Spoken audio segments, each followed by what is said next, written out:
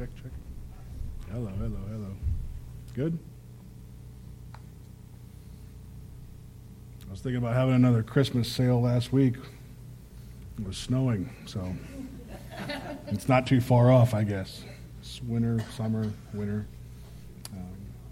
Yep, here before you know it.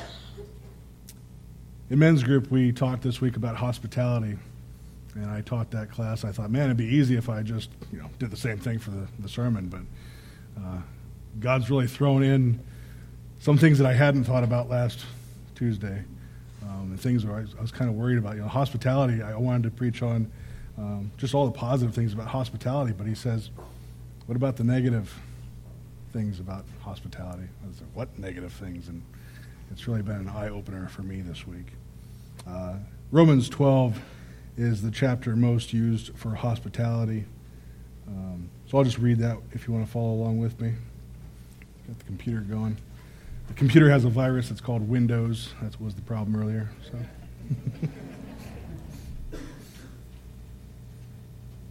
Romans 12.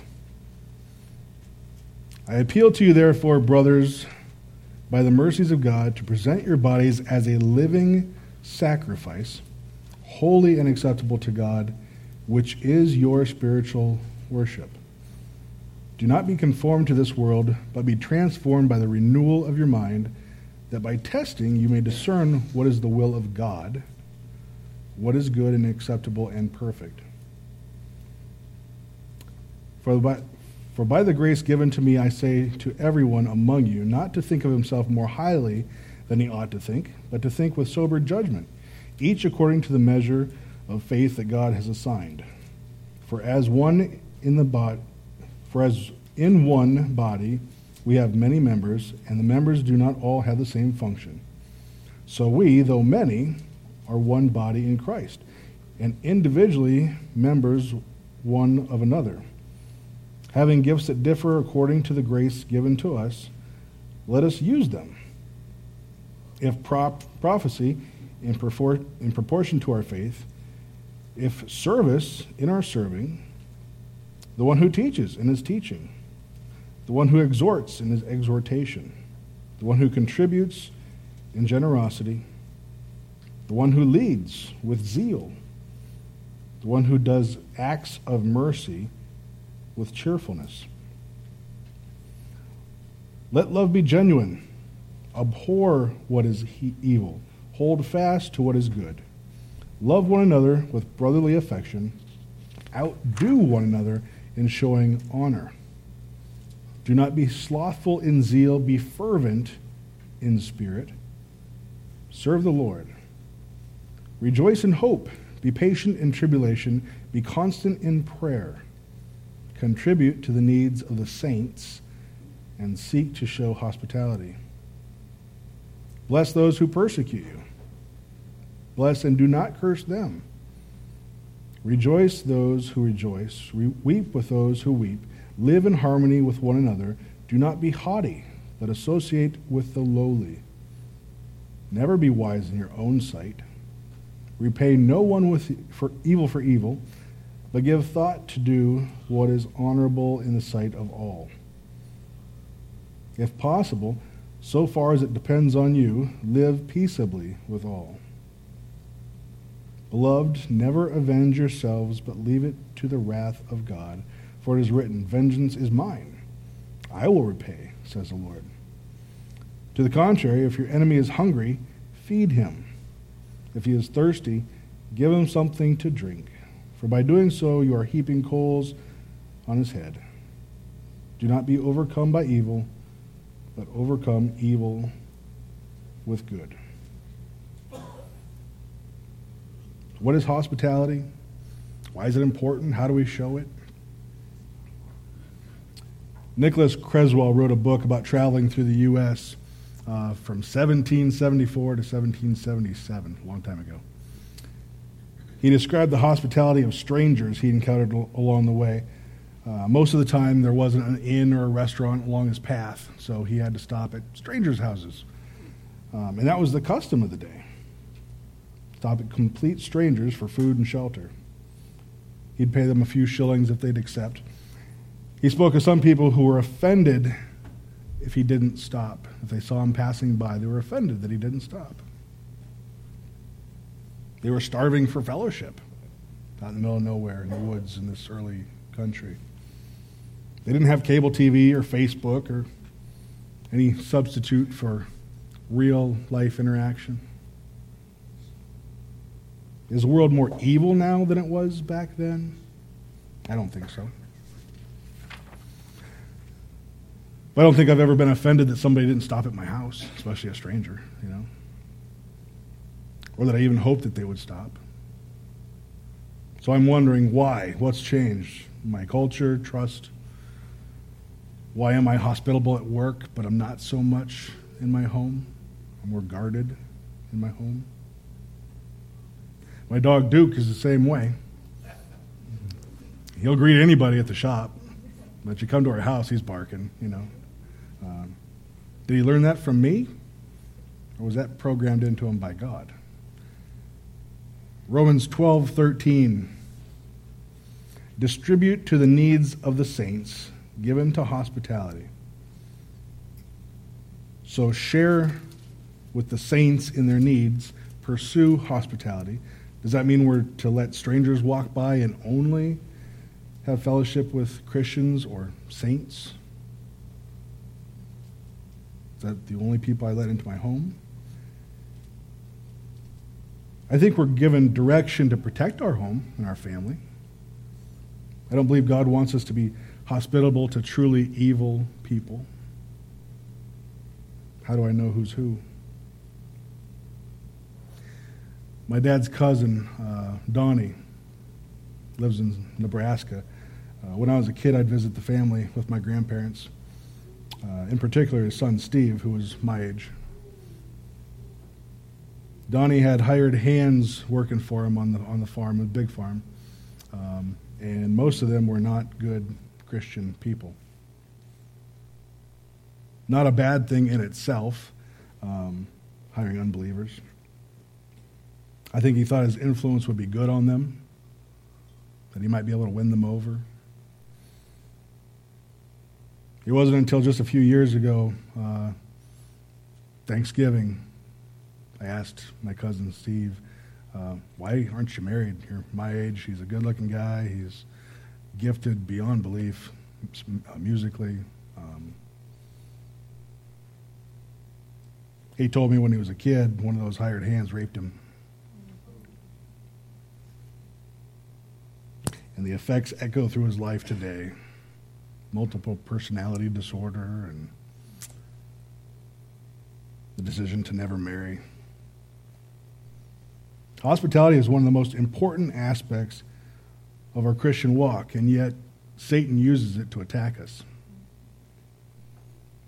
He uses pedophiles, thieves, addicts, selfish people against us. He even sends wicked people into churches to try to get the benevolence money. The good people are at risk now because how do you know who's who? Can you give money to truly needy people? Or you're always questioning this now because of what Satan's doing, using our own hospitality against us.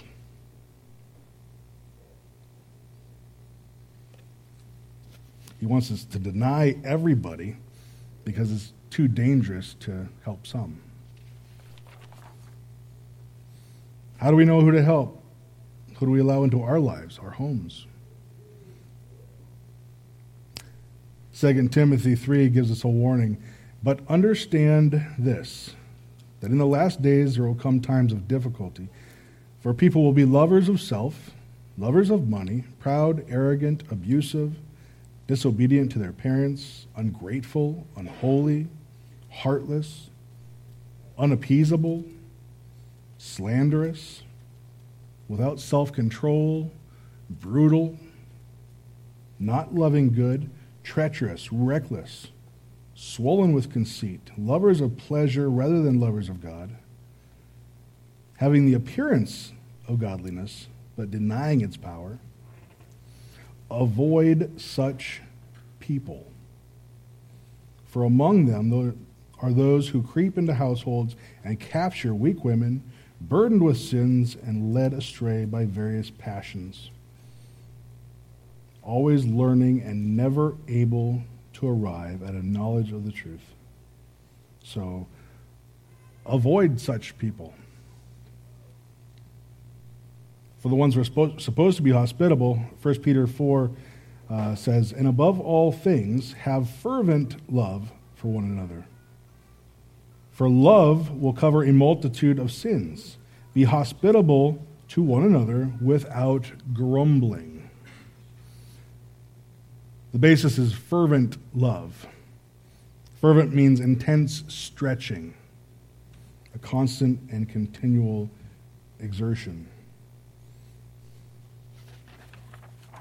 Be hospitable without grumbling. What's that mean? It means if we invite someone over for a meal and they eat all your food, be happy. You have fed them. Don't grumble just because they cleaned you out. Hebrews 13:2. Do not forget to entertain angels, strangers, for by doing so we have unwittingly entertained angels. It sounds like a test, doesn't it? Angels are in our midst, and some may be seeking my hospitality. So I got to be careful. I don't deny them, right? We need each other. We need other people. God shows his love through me, by my actions. And to worship God, I'm to present my body as a living sacrifice. I have to do this through service to others, to build relationships. People who lack relationships inside and outside the church are miserable people. They need you. They need me. So here I am going back and forth, and I'm dragging you with me. I need to be hospitable, but it's too dangerous to be hospitable. Where do we balance that out? 2 years ago, I took a couple friends with me and a couple acquaintances with me to South Dakota for a pheasant hunt. The two acquaintances were a father and son, and the father had just lost another son to suicide. So I thought it'd be a benefit to them if I got them away to a place where they could encounter God. What better place than where God lives? South Dakota, right? It ain't here. It's Ohio. We hunted opening Saturday, which is a big thing out there. You have to be there on the day of opener to get all the good birds and the ones that haven't been shot at yet. It's like a national holiday, whatever, in South Dakota opening day. And on Sunday, they even went to church with us. Like, wow, everything's going great. The preacher preached on salvation. It's like, wow, that's something they needed to hear. Thought all was good. They spent the rest of the week getting drunk. Not hunting, not socializing with us, completely self-indulged. Steve Carlisle went out with me a few years ago and really connected with God in that little cabin, and that's the reason I go. Same thing. While he was there, he bought a ring just like the one I'm wearing. It's silver with Black Hills gold. And I came to associate these rings with the holiness of that place. It's like kind of a brotherhood. Yeah, we got matching rings. And yeah. Shh, that's another topic. Different kind of love. I conveyed this to the guests I had with me a couple years ago. And the father bought one of the rings. I was like, cool, you know. I think I let my hope blind me so much that I just assumed I should be helping him. Should be helping everybody. Going back to Timothy 3:7, always learning and never able to arrive at a knowledge of the truth. He could hear me, but his heart couldn't hear me over his selfishness or over his evil self. My friend and I both took four-wheelers. While we were out hunting, the two acquaintances got them both stuck in the river. Big ordeal. Wasted a day and a half there. Even that didn't wake me up. It's like, still got to help these people. It wasn't until in the river, the father looked down at his hand and said, "My ring, it's gone." I knew instantly that God had taken that ring away from him as a sign for me, because it represented that spiritual awakening that he didn't have. He used that to tell me to stop. Don't try anymore with this guy. And it was just clear as day. It's like almost an audible voice. Stop. Matthew 10:14. And if anyone will not receive you or listen to your words, shake off the dust from your feet when you leave that house or town. It was pretty miserable shaking the dust off my feet for the 1,200-mile trip I had with them to drop them off at home. My bad. I don't know if God will always be that clear with who he wants us to invest in. But be in constant prayer for direction. Approach everyone with love to check to see how they respond. Take time to get to know them before bringing them into the inner fold. That cabin out in the woods is my home. It's home to me. I learned that I need to be more careful in vetting who can enter. I need to teach my kids the same thing when they bring people over into their inner fold. A friend of mine had his house broken into. They stole his guns and other objects because his son had let friends in that weren't supposed to be in there. Brought the wrong people over. It seems in my mind almost anti-Christian to not help people, to turn my back on somebody. But there are times when God says, leave that one alone. Maybe it's just not the right time. Maybe it never will be. Or maybe it's just not me that's supposed to connect with that person. I also realize I need to be more inviting to those I do trust, to the people God puts in my life, especially with the people in my church. 2 hours a week in church doesn't cut it. We spend most of this time quietly listening. Not much interaction there, is there? The 3 or 4 people I do get a chance to talk to before everybody runs out the door, that's just not enough. Not enough for healthy friendships. I need more. Maybe you do too. Even men's group, we get together, we talk about God, we learn about God, but there's not a lot of time for personal connection. Many of you are much more hospitable than I am. That's something I lack in. So I'm not preaching this as much as I am acknowledging its importance in my life. And that I hope I can get over my own excuses why it's not convenient to spend time with people, being hospitable.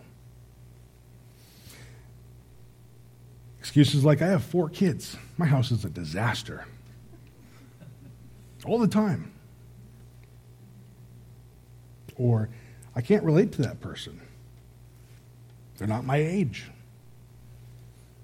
We don't share any hobbies. My house is too small.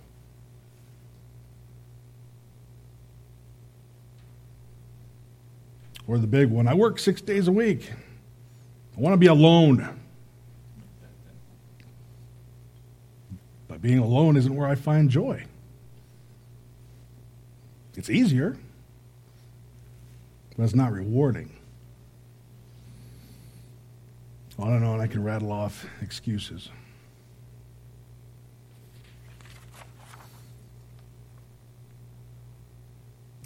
There's a very real spiritual war going on here, and it's more real than any war on earth. We need each other. We have strength in numbers. We build on this church and on this community through our love, our kindness, our hospitality. We can only show this by spending time with each other.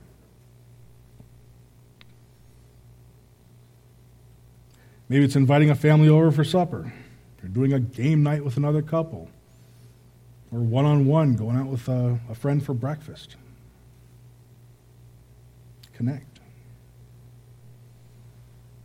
Nowadays, people aren't starving for food, but they are starving